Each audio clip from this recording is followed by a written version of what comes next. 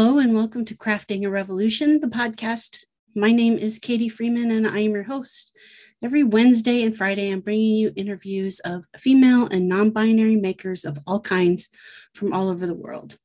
Today's guest is Delia Dante, who is a, large, really makes sculptures and things out of metal and enamel of all sizes. But she has really been exploring this work of making large enameled pieces and welding and TIG welding tin. TIG welding copper. Really, really fun time getting to know more about Delia's background and her journey into making the art that she makes now, and then what she has on the horizon that she hopes to maybe get to explore a little bit more. Before we hop on into the interview with Delia, though, I want to give a big shout out and thanks to the patrons over on Patreon.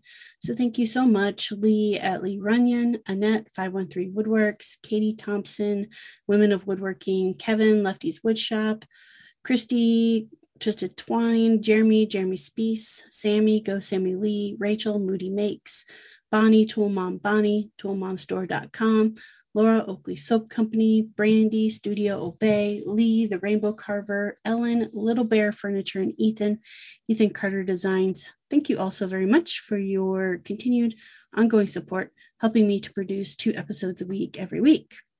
If you would like to get your name added to this list, you certainly can. Just head on over to patreon.com/crafting a revolution, and whatever tier you choose gets you added to the list that I read off and thank at the start of every episode.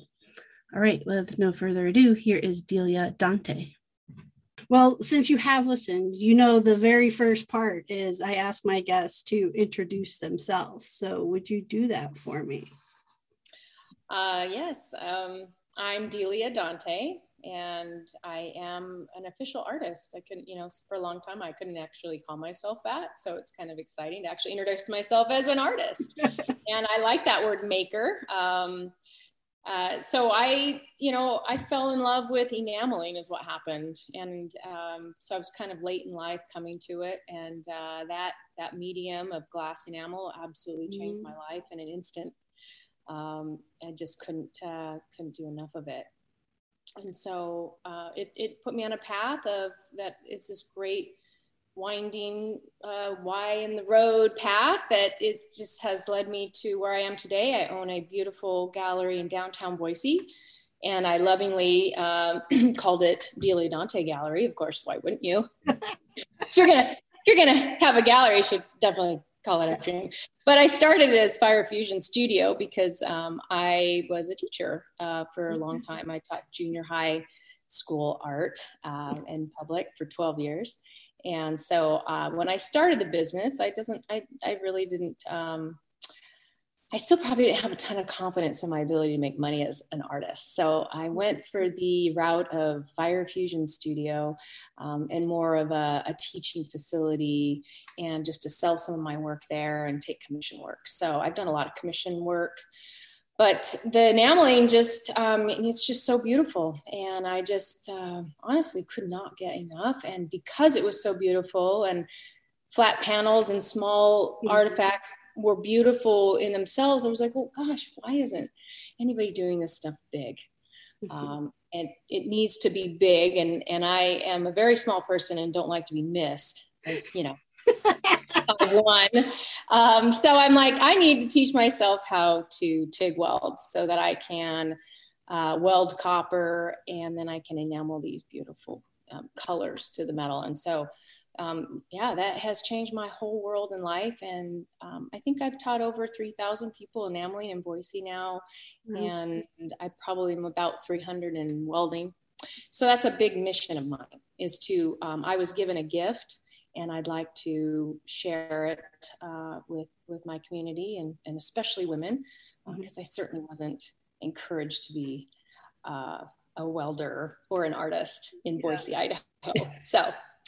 So now, look at me now. Oh my God, I'm 50 and I have my own gallery, and I get to share it with my 4-year-old daughter. So that's who I am. That's what I like about. Yeah. Yeah. And I have a lovely women that work for me and get to give them jobs. So that's pretty cool. It is. Yeah. So you are in Idaho, which is usually what happens is when I tell people I'm from Iowa, they go, "Oh, the potato state." And I say, no. That's Idaho. Yeah, Idaho. And we get confused with you guys all the time. And I think they've made t-shirts about it. Iowa, yes. Idaho. Yeah. Yes. I mean, that's how excited people were even about saying that they're from Idaho. I mean, nobody knew Idaho. And I've lived here for 44 years, I believe, or somewhere right in there. And you weren't exactly proud, it's like, yeah, it's not like you're like, yeah. I on my bio, it's always said I'm formerly from San Francisco. You're like, maybe that'll get me more sales. Yeah. So okay, doing the math, if you're 50 and you lived in Idaho about 44 years, that means you pretty much grew up there. Pretty much. Not a native, but pretty damn close. Yeah. What was your childhood like? What were you interested in as a kid? Well, I had an interesting childhood, I'd have to say. I mean, I did say I was from San Francisco. My mom was 16 and my non-bio dad was 18. And, we lived in a bus and for a bit of that. And, real hippies, vegetarian hippies. A little bit later on the vegetarian, probably when I was 5 or 6. But very alternative lifestyle, not going to lie. Mm-hmm. Haight-Ashbury, my gay uncle, and his wonderful parties in the city. That was my lifestyle, and that drug scenario and parties and being like just a hippie kid. That was my upbringing. But what I remember most is that I really did like to make stuff. I was always wanting to make things.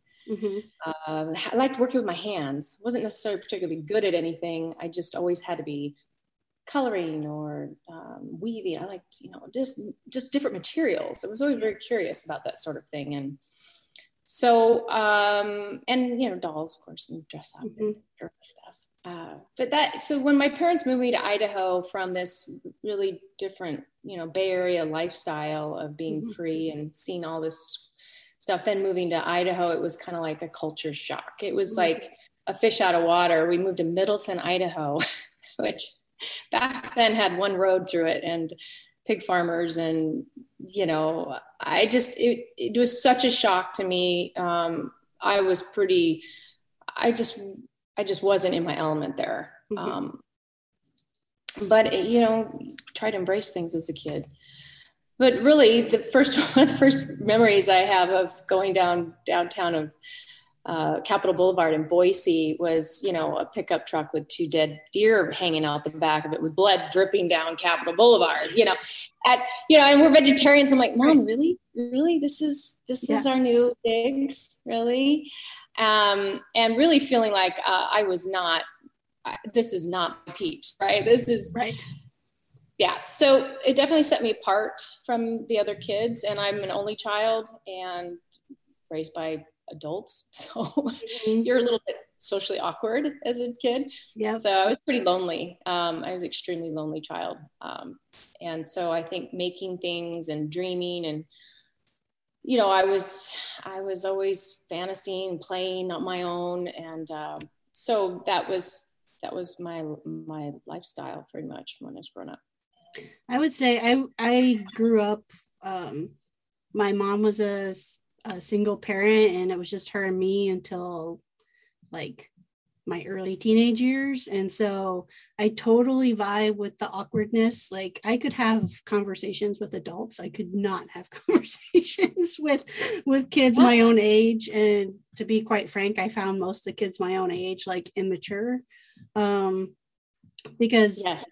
I mean, besides being a single parent, we were, pretty poor. And so like I had a lot of responsibilities. I was cooking at a young age and just like cleaning the whole house, just things that like maybe Like my kids who are around that same age now, like they sure as heck don't have the same responsibilities that I had then.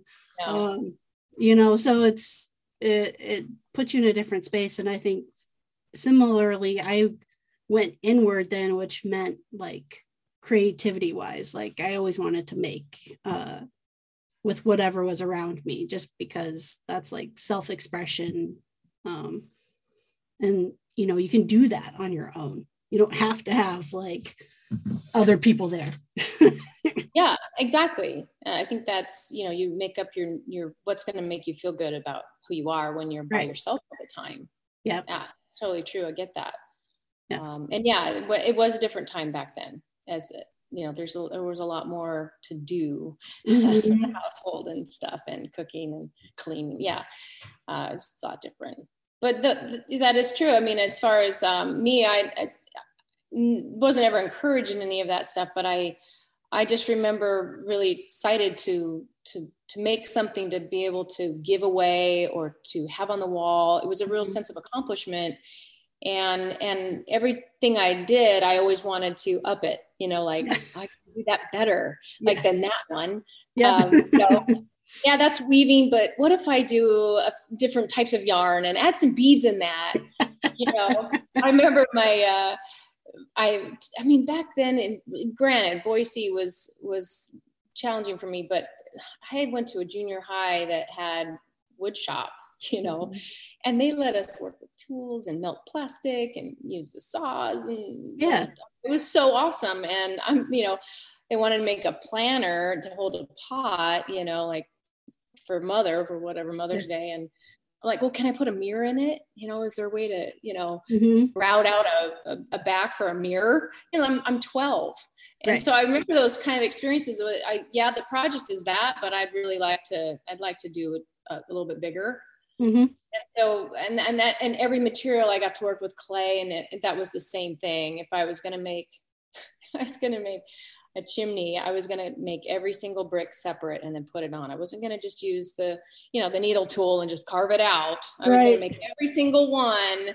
I was that kind of crazy 12. Well, yeah, I was right there with you. I remember, it would have been 8th grade, and we had just moved to a new town, which FYI, middle of middle school is not when you move to a new town. Bad timing. And so I remember art class, and we did like a clay project, and it was coming up for Christmas. And again, because we didn't have a ton of money, like I grew up making, like my mom would make my presents, and, I would make presents for her. And so everyone else was doing something super simple with clay. I made an entire Christmas village. I made like the store, like town hall, like houses. And it was like, they were super intricate. And like, my mom still has that set, and I made sure you could, like, there was a hole in the bottom so we could put string of lights, you could put the light in each individual building, like all of that, which is just like, all the other kids are like, what are you doing? Like, I was like asking to stay after school so I could keep working on my project. Like, Right. Absolutely. That was me as a kid. Yeah. It made no logical sense as to why we needed to work this hard. Yeah. But, you had an idea, and you just, it had to be this. Yeah, absolutely. It's awesome. Yeah. Hey makers. So today's podcast episode is sponsored in part by Alicia Van Osdal, who is the owner of Basil Blue Design Company. Alicia is a maker of all things, really. Her focus is on beautiful craftsmanship through woodworking, repurposing, refinishing, art, and sculpture. Her background includes 30 years of graphic design, logos, and branding. If you have an idea or concept and need a creative solution or graphic design, you can email Alicia directly at Alicia, and that is ALICIA @basilblue.com. Or you can visit her website at www.basilblue.com. And fun fact, Alicia actually designed the logo for Crafting a Revolution. So that is an example of the impeccable work you can expect if that is something you are in the market for. So be sure to look up Alicia again at her website, basilblue.com. All right, let's get back into the action. So that's the maker beginnings, Exactly. Being a fanatic about, doing it just so and bigger and but it's exciting. Yeah. What about as you got older, like your teenage years, your early 20s? What were you doing, during those years? Well, I always doing art classes in high school and never really encouraged. It wasn't like I stood out in any of the projects or anything. I didn't get up in the art show, let's say. Yeah. But I did, so I wasn't particularly promising in art, but I really liked theater. So I did a lot of plays in high school, obviously. Mm-hmm. Gift for gab. So I liked being on stage. I was scared to death of it too. So it really challenged me. And what primarily was so interesting that you asked that question, because I work in a very male dominated field. I'm a welder, which is unlike somebody that's 5'1" that, tries to be pretty all the time. So my drama teacher, she was just so awe-inspiring. And she would come to work with her jeans on and all the tool belt, and she would be building these stage sets for our plays. And I just never seen a woman that like that. And in that element, she was just, I was just like a deer caught in headlights. She was just, wow. And she was good at it, and she was fiery and beautiful woman. And I just kept doing theater because of her, I think. Because I just was really inspired by her as a real strong female. Did you get into the set building and stuff like that? Yeah, we did a lot of that. Painting. You were high school, did it all, right? Yep. And so when I went to college, I continued theater minor, and I got an undergraduate degree in fine art. And that's where I kind of got into sculpture and more of clay, because the painting, they didn't really think I was that good at painting. Yeah. So much. Not such a good painter. And that's, and I tried it all. I would definitely say throughout my undergrad and high school, I just tried every medium I could get my hands on. I wasn't particularly good at any of them, but I was curious. I definitely couldn't stop learning. It was almost like I was trying to find the passion. Like I'd see my teachers, they'd be just so passionate about painting or graphic arts. And I was like, I just can't see being that good at it and doing it all day and making a living. Yeah. I just nothing really grabbed me. Did you do sculpture? Did you do 3D sculpture at all when you were at college? Like, did you have to take any of those courses? Yeah, we did. I did mostly with pottery and undergrad, but where what's funny is, so after Lewis and Clark College in Portland, that's where I did my undergrad. I was lost. Like there was no guidance. I think it was a real tragedy for these colleges that pretty much set up artists to be failures right out of the gate, because they had no business class. Nope. I got no idea, no counseling, no help you get a job. Right. I was really devastated after I just spent all this money to go to school, and it came out with I'm going to go back home. I'm going to go lay on my mom's couch. Right. So my mom was really concerned. She's like, wow, she just went to 4 years of school and she's come back to, be on my dime. Yay. Not a golden moment for her, I'm sure.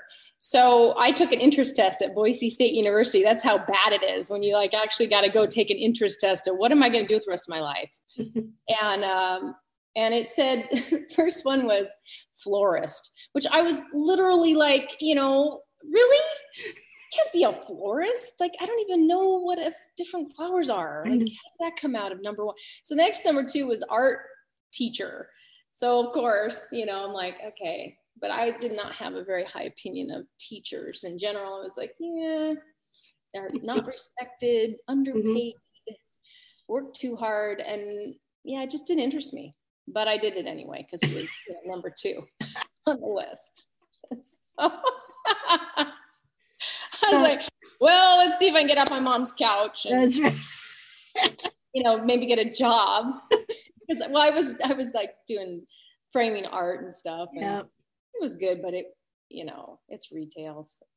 So yeah, I went and I killed it. I actually, I would say I got a 4.0 at Boise State, and this would be a life moment. Why in the road that I met 2 of the most incredible instructors, and they happen to be men, surprising. That totally changed my life. But I credit John Kilmaster as turning me on to glass enameling. He didn't intend to do that. Yeah. But he did that. And in welding, I took a sculpture class. To the part of your question, I took a sculpture class, and we did the casting, which was horrible. Yes. And I mean, I had sprues and all that, and it could fail after 2 weeks of working on it. Super awesome. I like to be forgiven for my mistakes. Yeah. That is not forgiving art at all. We had an oxyacetylene, and I probably was 24, so 23 at this time, and I was just like, whoa, you can melt metal, and this is cool.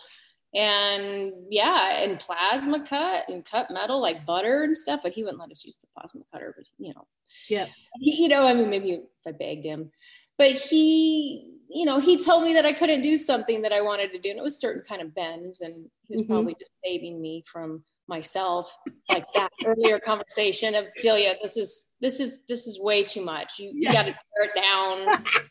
You can't do this. We have 3 projects. And you have 14 other credits, right? I'm like, no, I want this. I want to do this.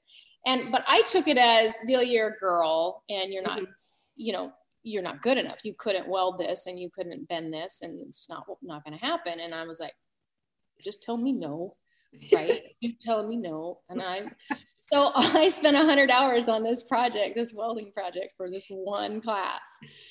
And I loved it, and I killed it. Not one pit in oxyacetylene steel welding. And it wasn't even, I think it was 18 gauge at the time, but and that's just how I am. And I brought that sucker in, and he was like, yep, she did it. And everybody knew it was my mission. Yes. So I could do those bends. That's right. That sculpture, and I still have it. I won't sell it. It's one of those things where I'd sell anything to make a living, but that one sculpture I won't sell. So that was a good question, because that really set the pace. But I didn't get back to enameling or sculpting until I was 32, I think. Okay. At that age. Yeah. I didn't sell pieces of work until 32. You spent time teaching. Then I got a job. What do you do? Yeah. Stability, a paycheck, summers off. So fun fact, I don't know if they did this with you guys in junior high, but in junior high, we had to take those interest tests to see oh, did you? What we should go into. And my number 1 was florist as well. And I was like, no!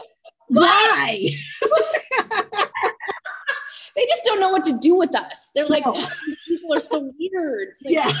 Maybe floral, are you arranging? I hate to say that, because now I see florists as like, holy moly, that stuff's right. But for me, it was like kind of, upsetting. It was upsetting to me as well. I grew up with, my mom has a black thumb. There was no living thing in our house. It was like she could not keep anything alive. I had no desire or really interest in plants, and I still don't. But my wife does, right? So she's all into every year it's $500 worth of flowers that only last the summer. And I'm like, why? I don't understand it.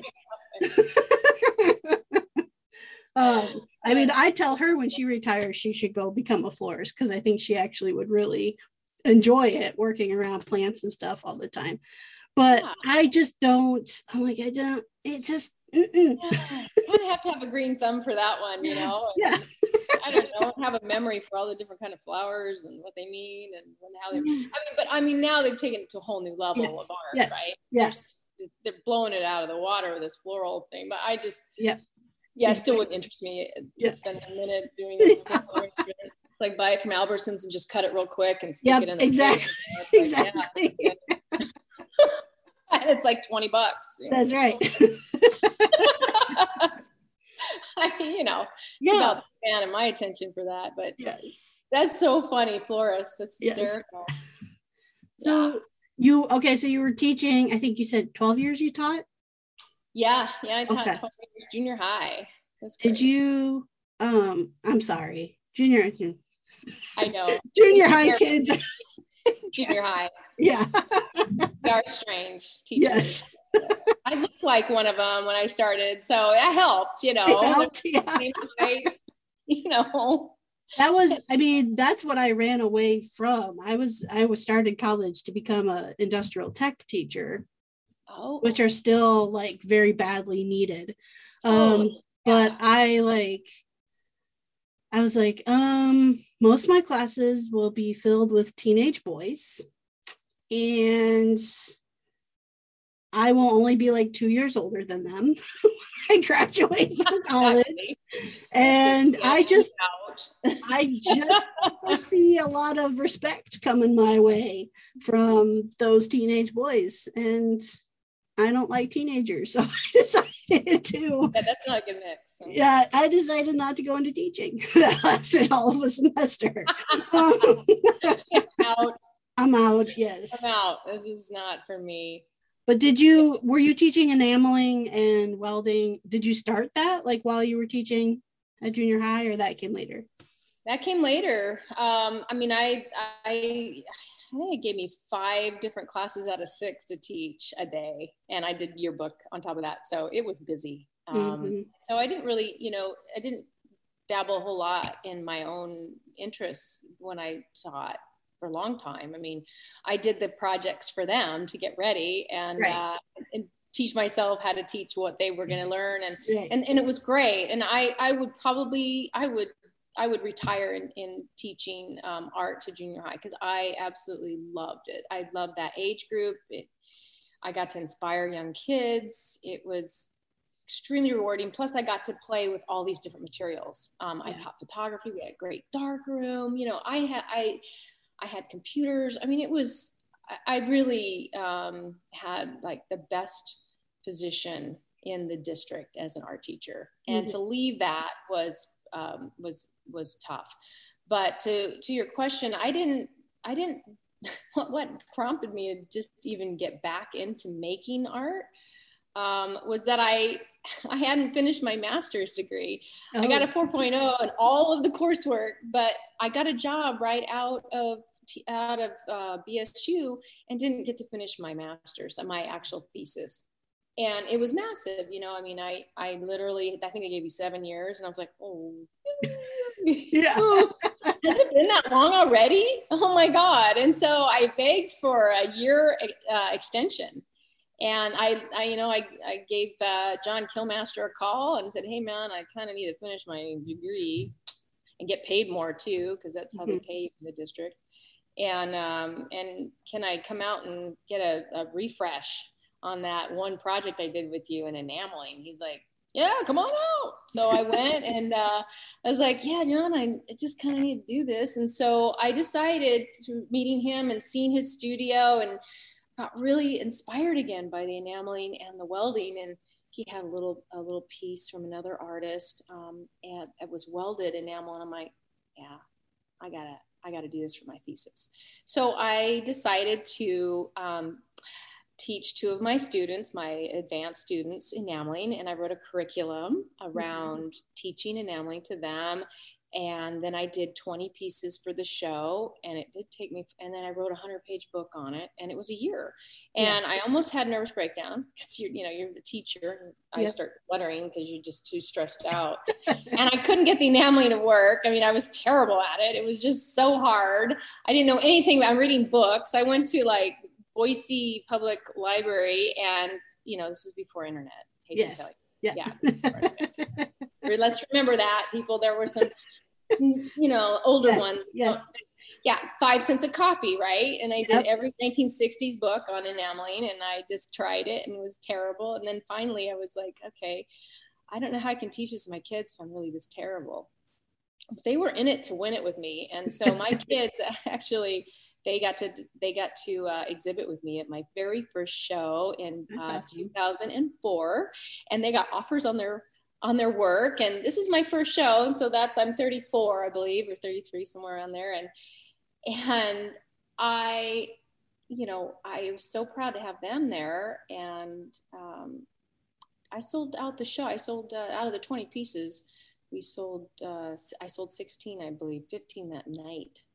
I hadn't sold a piece of work in my entire life. So it encouraged me to start teaching this incredible art to my students because they love doing it. Mm-hmm. And so I got a kiln in the school. I got the ventilation. It took forever, all of the bureaucracy around teaching something like this.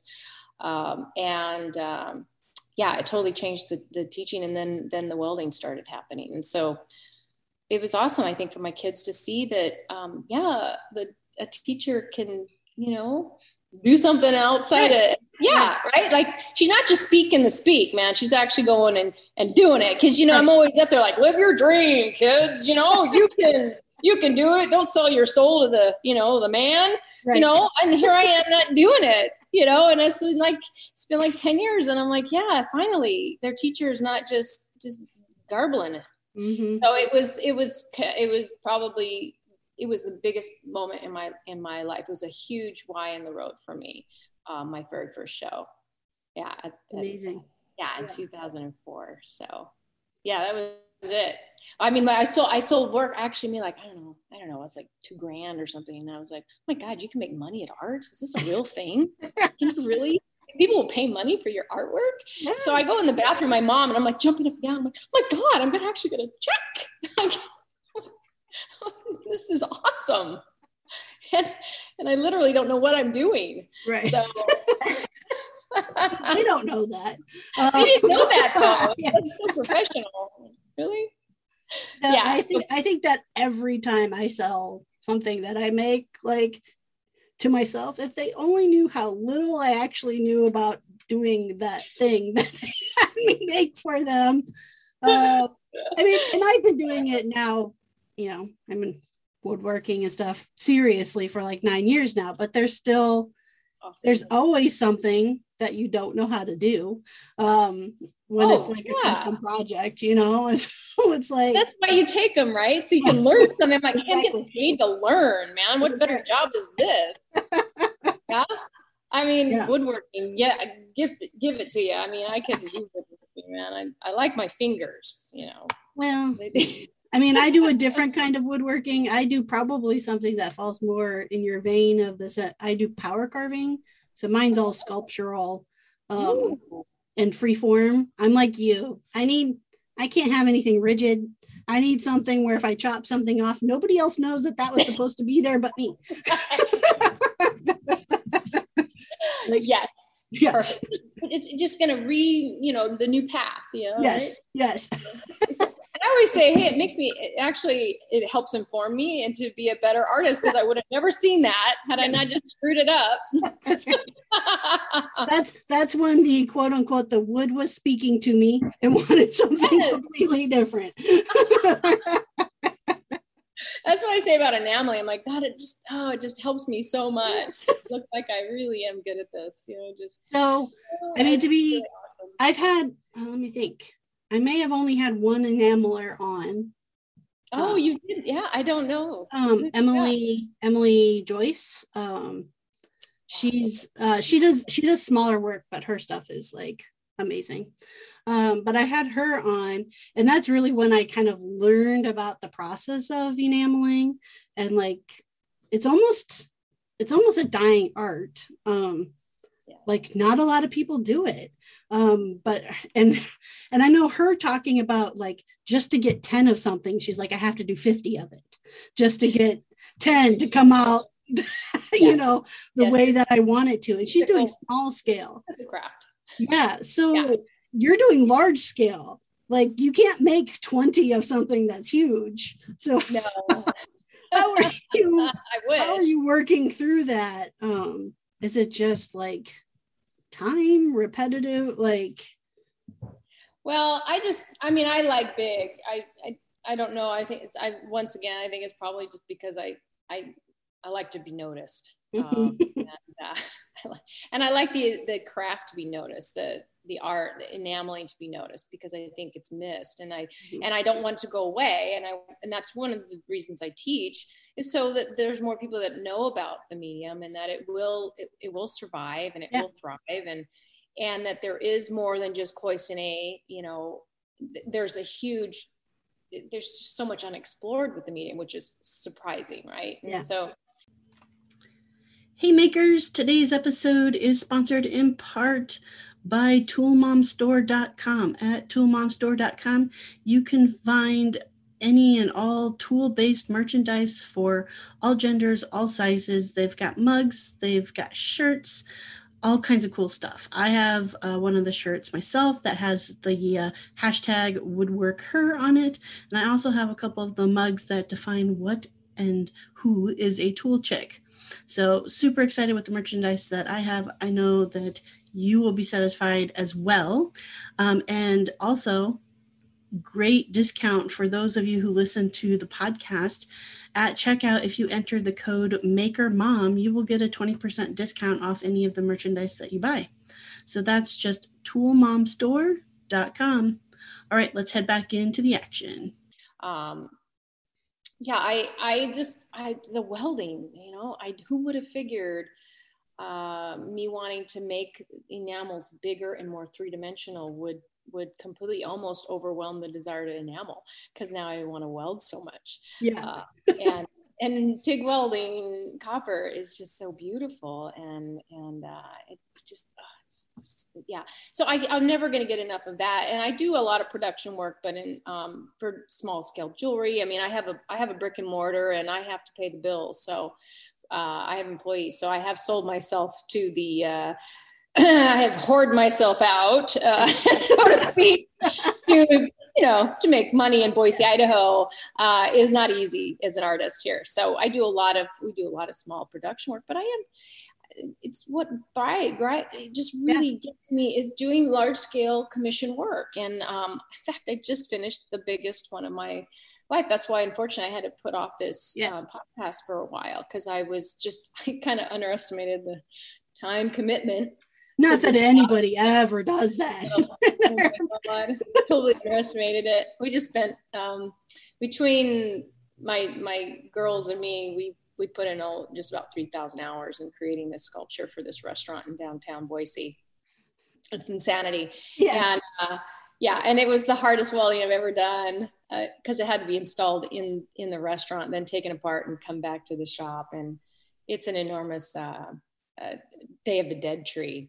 Oh, with skeletons crawling all over it, that are enameled, and these are 30-inch skeletons. So 3D printing, my husband's amazing brainiac, and he figured out 3D printing for me. And I have plating tanks. So the way that I've been able to do production and do things over and over and large scale is that I recycle my copper off of my welding through my plating tanks. I came across this technology maybe at a workshop, at an Enamelist Society workshop, and changed my business, changed the realm of what was possible for me. Because to weld a realistic bird, is, I can do it, but I don't have time, and you don't make any money doing that. Mm-hmm. But if I can plate a model or clay or 3D printed item, then that's a game changer. Then I can burn it out, and then I can weld it.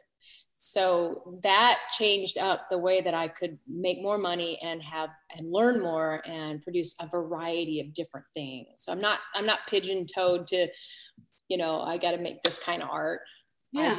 I get to play a lot. So the plating has been huge. Yeah, that's awesome. I'm familiar with plating from my job puts me in manufacturing spaces. And so, I see all kinds of plating in those spaces.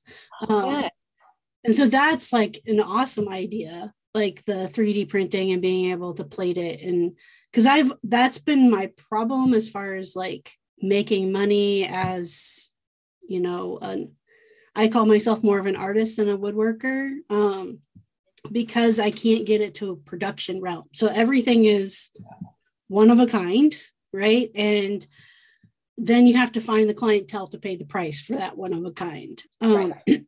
And they don't grow on trees, unfortunately.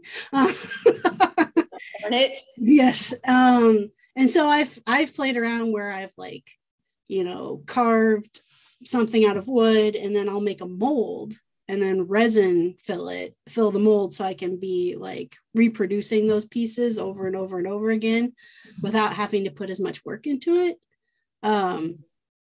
But there's just, yeah, right now my fingers are crossed to get a wood CNC so that I can do some more like reproductive type of work. Yeah, I mean, that is the hardest part. I mean, to be faster, and also to save money. I mean, honestly, I work in one of the most expensive mediums in the world, right? Besides bronze. I think we're number 2 on the cost ratio. And so how do you make a living doing it and be faster, but still keep your craft, your craftsmanship, your uniqueness? It's almost impossible, right? Mm-hmm. I mean, that's a tough thing to do, and to make money at it, and to find happiness in being a production artist, because production is great for paying the bills, but sometimes it's a tough. She's a tough little woman on your side. You don't want to, you get pigeoned into this thing where you have to make things for people over and over again, because it's what you know, and you make money at it. But it can be stifling in your creative process. Yeah, and that's unfortunate. There was a time period I only did like the art market circuit for a very limited amount of time. After about the 5th time of moving a huge ass piece of furniture, I'm like, no, not doing it anymore. Mm-hmm. But, I would make sure I had like small stuff too, so that people could still walk away with something that I touched. And so I would do, wooden coasters, but I would dye them, because that's my other thing. I like to dye wood different odd colors, like bright pink and purple and stuff like that. So I would do that with coasters, and I don't know, it was probably like 8 coaster sets in. I'm like, what the fuck was I thinking? Like, I don't want to see another just plain square piece of wood that I have to sand still ever again. And I haven't. Like, basically the last Christmas season that I did art shows, I was like, nope, I'm not making a single coaster ever again. It's just not happening. I totally get it. I mean, I'm now considered the bird lady, because I sell 500 birds a year. It's like they're really cute, and I do love making them. But at some point, I'm like, I kind of, I've done it. Mm-hmm. You've done it. You're good at it. You're not going to get any better at it. Learned it. Yep. So it's tricky. And then people are disappointed that you don't sell they don't sell it anymore, and then they're like, well, I'm not coming back. She didn't sell those coasters anymore, Yeah. It's hard to switch, gears. Yep. They, you are kind of put in a position where this is expected as an artist. I like making all sorts of different things, and I'm never going to probably be satisfied with making the same thing ever. I like to challenge myself, and I like to learn. I think that's a big part about being an artist and being a successful artist, is that you are able to continue educating yourself and learning and growing and meeting new people, getting new ideas, inspiring. So I think, it would be a disservice if you did those coasters anymore. So that's good. I mean, I think, exactly to your point. Like, I would be disappointed in myself if the work that I was creating today was the same work I was creating 9 years ago when I started. Like, or the same with any artist I look at, right? It's like, you want to see their work grow and move and continue, and because life isn't stagnant, so why should the art be stagnant? Like, it just doesn't make any sense to me. Right. Yeah. I mean, I always look at it too as like, oh, okay, if I'm on my deathbed, am I going to have some regrets? You know, what are those regrets going to be? That I was bird lady for 20 years? Me? You know, I mean, maybe, yeah, I would have a regret that I didn't, that I didn't do the big works, that I want to do, and that I didn't dream enough. The dreaming is just so important. And when I don't get to dream and have time to just make art for art's sake, and just, I mean, I love the time when I didn't have to worry about making money on the work that I was making, and that I could spend, $1,000 on some copper, and just go beat the hell out of it and enamel it and whatever I wanted to do with it, with no expectation that it had to be gallery driven or, or sellable. And that is where, I struggle with that a lot, especially with the retail. Because do you give yourself that time now? Like, I guess that's where I'm at now. I turned 50 and I just did the biggest piece of my career, and I'm like, now what I want to do, and I guess that's where I'm at. I have this beautiful gallery that I opened a year ago that I far surpassed my life goals as an artist. Like, I never even thought I would sell art, to now I'm really like, wow, I don't have any more big lofty goals. I've done it. I don't have any more to prove. That's really what it is. I don't have to prove to anyone anymore.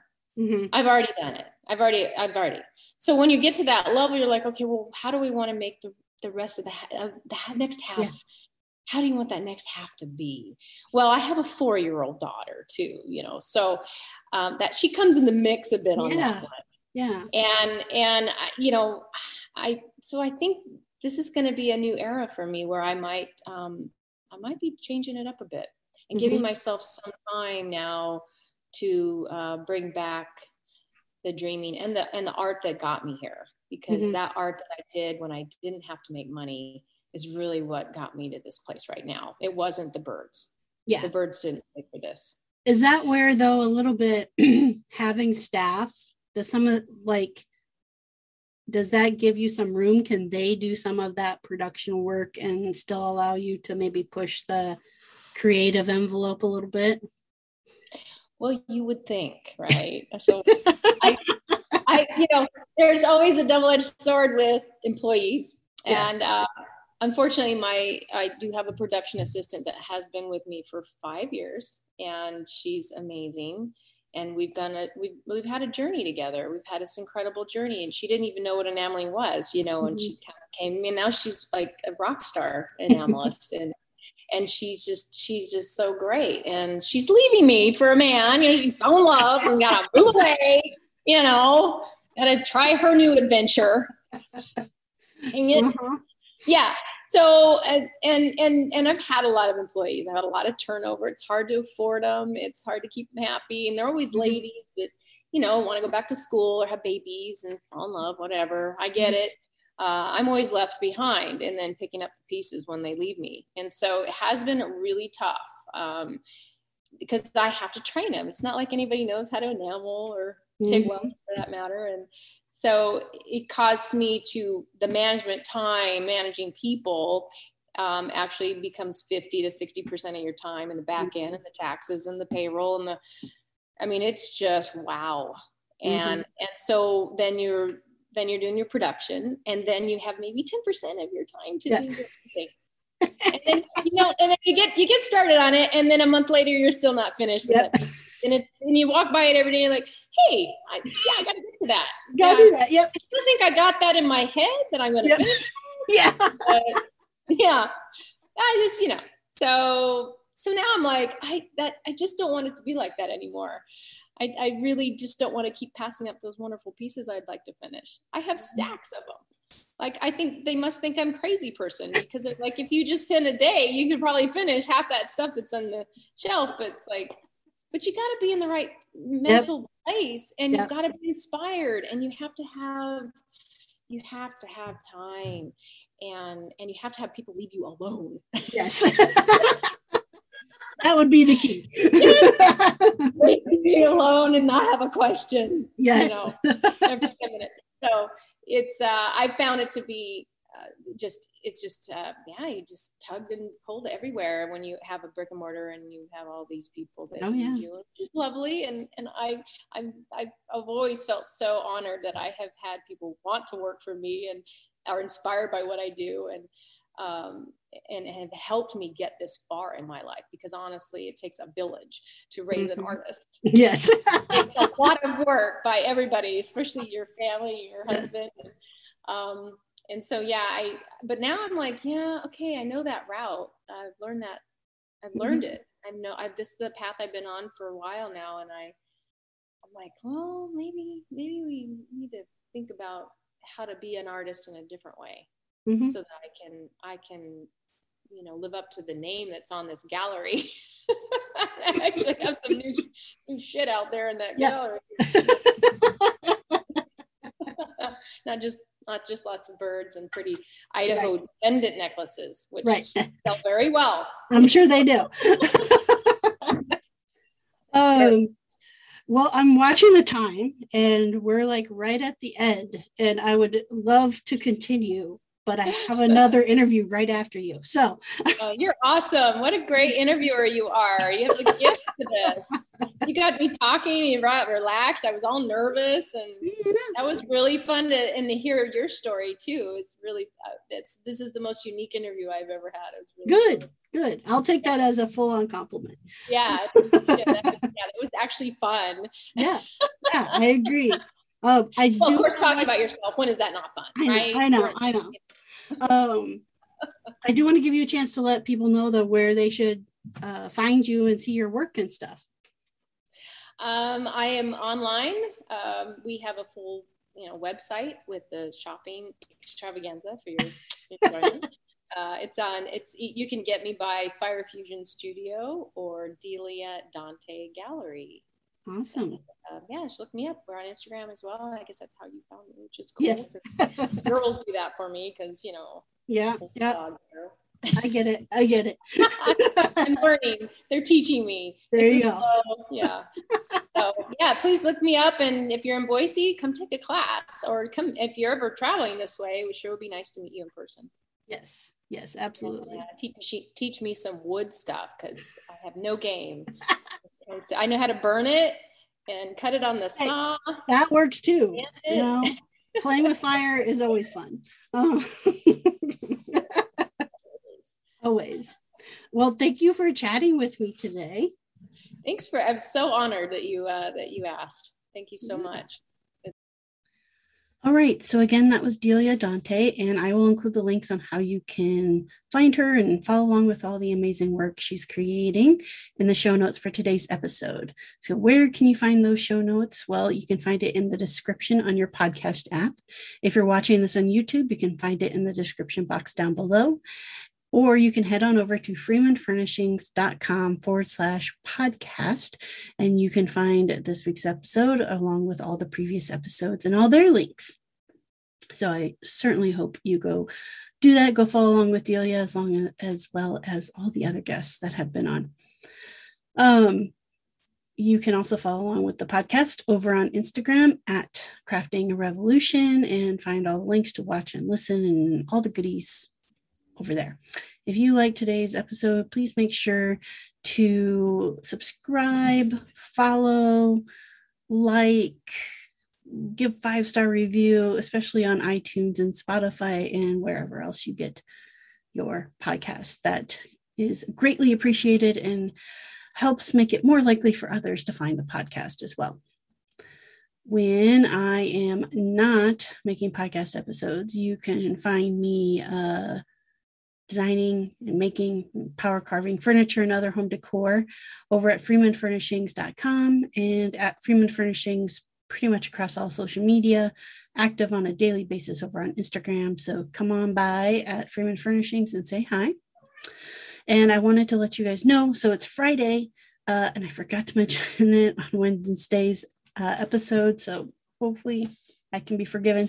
But next week I am pretty much out all week for travel for work, and so there's not going to be any new episodes coming out. But this is episode 205. So if you're new, then you can get caught up in a week, maybe. I don't know. I don't know if you binge it. I don't think there's enough hours actually if you binge it, even if you stay up 24 hours. Anyways, plenty of episodes to choose from. If you've been listening for a long time, there's still plenty of episodes. Like, go back and listen to some of your favorite makers. And I will be back the week of the 25th with 2 brand new episodes. So just taking the 1 week off, a little bit of interference with some job travel. But you will all be in my thoughts, I promise. All right. So it's Friday. I hope you have a great weekend, everybody. And I will see you the week of the 25th. As always, let's go craft a revolution. She, her, them, they got something they want to say. Solution for the toxic masculinity. Pollution is the constant evolution.